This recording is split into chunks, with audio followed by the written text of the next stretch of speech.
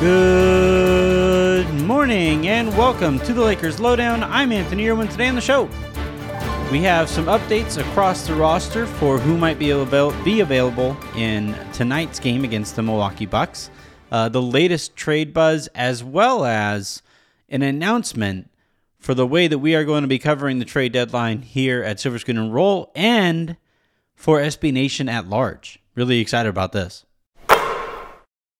I just want to start really quickly with what we are going to be doing on Thursday afternoon. So obviously today, by the time you guys are listening to this, maybe even a few hours, I'm going to be going live on Spaces to answer some iTunes questions. So get those in the form of a 5-star review, and I'll start the show with that, and then obviously throw to those who are there on the space. And then on Thursday, I'm going to be diving right back into Spaces after the deadline from SB Nation's main account. So that's probably going to be a very busy space. And then before that, in the half hour preceding the trade deadline, I'm going to be hosting a pressure cooker again through not just Silver Screen and Roll's social media platforms, but all of SB Nation's social media platforms. I'm incredibly proud to be trusted with this opportunity and with all of this. It's going to be a crazy day. I'm going to be joined by Jazz Kang, who used to be on this feed and then now does what I do for libertyballers.com. So he and I are going to be hosting the things. And then we're going to have, roundtables with various site managers from across the network. And then obviously on Spaces, it's anybody who really wants to chime in. So really excited for all of that. We'll have more details today by the time you guys are listening to this, and over the next couple days as we get ready to do that dang thing. Wish me luck.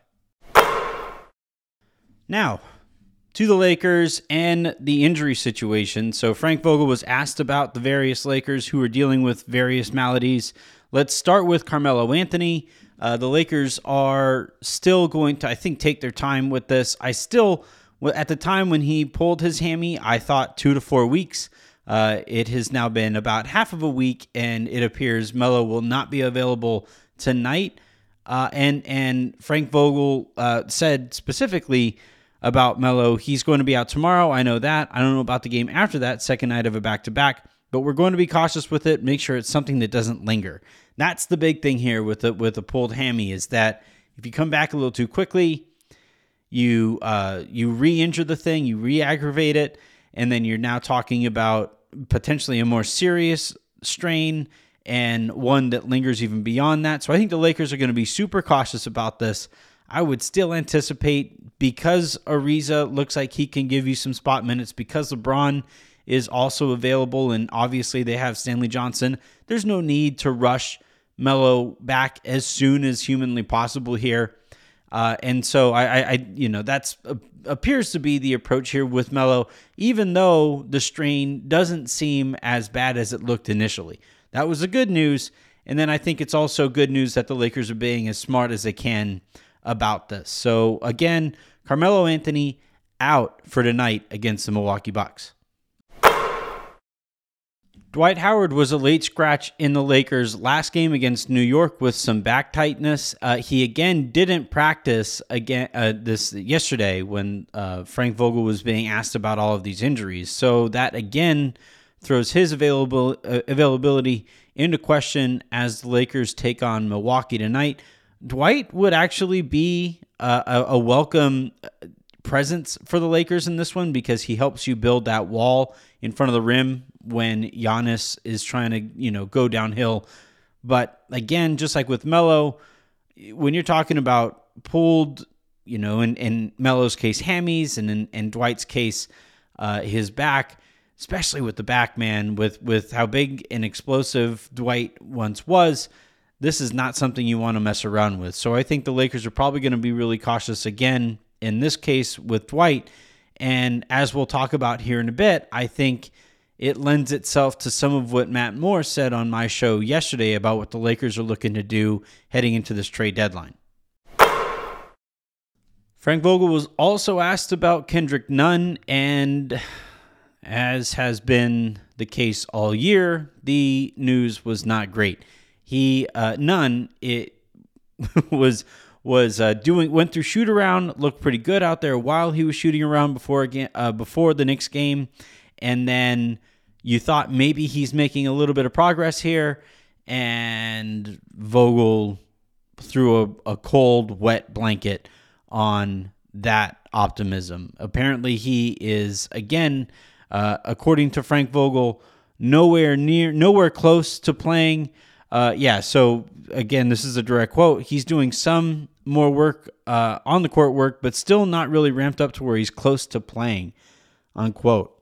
Not great, Bob. And considering the fact that the Lakers will have to make a decision on him in only a couple days, this feels like a situation here where I would be surprised, because the Lakers are probably going to use his contract in some kind of a trade. I would be surprised if we will have seen Kendrick Nunn play at all this year for the Los Angeles Lakers, which, if we go back to the conversation that we had in yesterday's lowdown, that was something that made me hesitate about whether or not the Lakers could just cut and walk away from Russell Westbrook in the first place. If Nunn isn't healthy, you need those minutes to go to somebody somewhat productive, and it just doesn't look like that's going to be Nunn this year. So again, you have Melo out. Dwight is probably also going to be out, if not limited. And then you have Kendrick Nunn, who doesn't appear to be anywhere close. So I had Matt Moore of the Action Network on with me in yesterday's Anthony Irwin show, and he basically said that according to some of the stuff that he's hearing, and we're going to aggregate this for silverscreenroll.com today, but according to what he's hearing, the Lakers are looking for a center, which, I'm sure initially you're probably saying, oh, come on, another center. But if you think about it, they don't trust DeAndre Jordan at all, for good reason. He's not an NBA player anymore.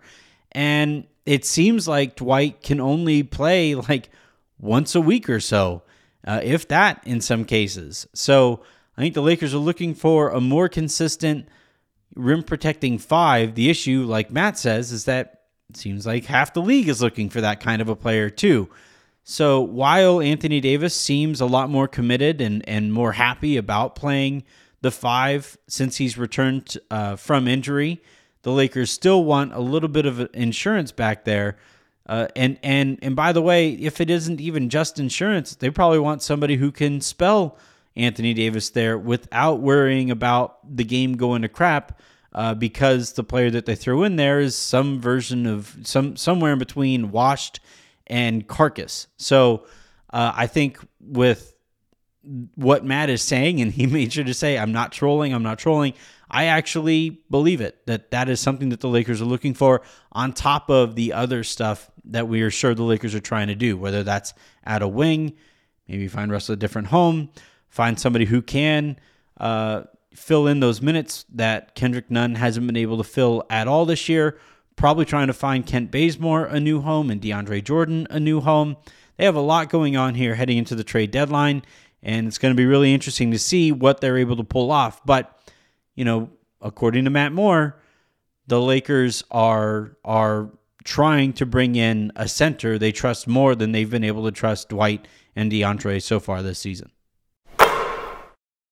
All right, that's going to do it for this episode of the Lakers Lowdown. I'm trying to keep these ones a little shorter, with the exception of yesterday's Lowdown, where you have to spend a little bit more time and really suss out the topic when you're talking about walking completely away from a Hall of Fame point guard like the Lakers would be, according to some of the fan base, which, you know what? I understand where those fans are coming from. It's been a really frustrating experience here with Russell Westbrook. But in the case of these lowdowns, I'm keeping them a little shorter because I'm anticipating having to record one or two emergency ones based on the things that the Lakers can or cannot do. One more reminder, Thursday, pressure cooker. You can find it everywhere that you've been able to find the other ones, as well as on SB Nation's social platforms. And then Spaces, we are going to be doing right after the trade deadline on, again, SB Nation's main Twitter account. So check out all of that as that goes down, as well as all of the coverage on silverscreenroll.com. And on top of that, all of the conversations that we have on this podcast network and podcast feed leading up to Thursday's trade deadline. Until all of that, I'm trying to reserve some semblance of my voice because I'm going to be talking a lot this week. I'm Anthony Irwin saying have a good one.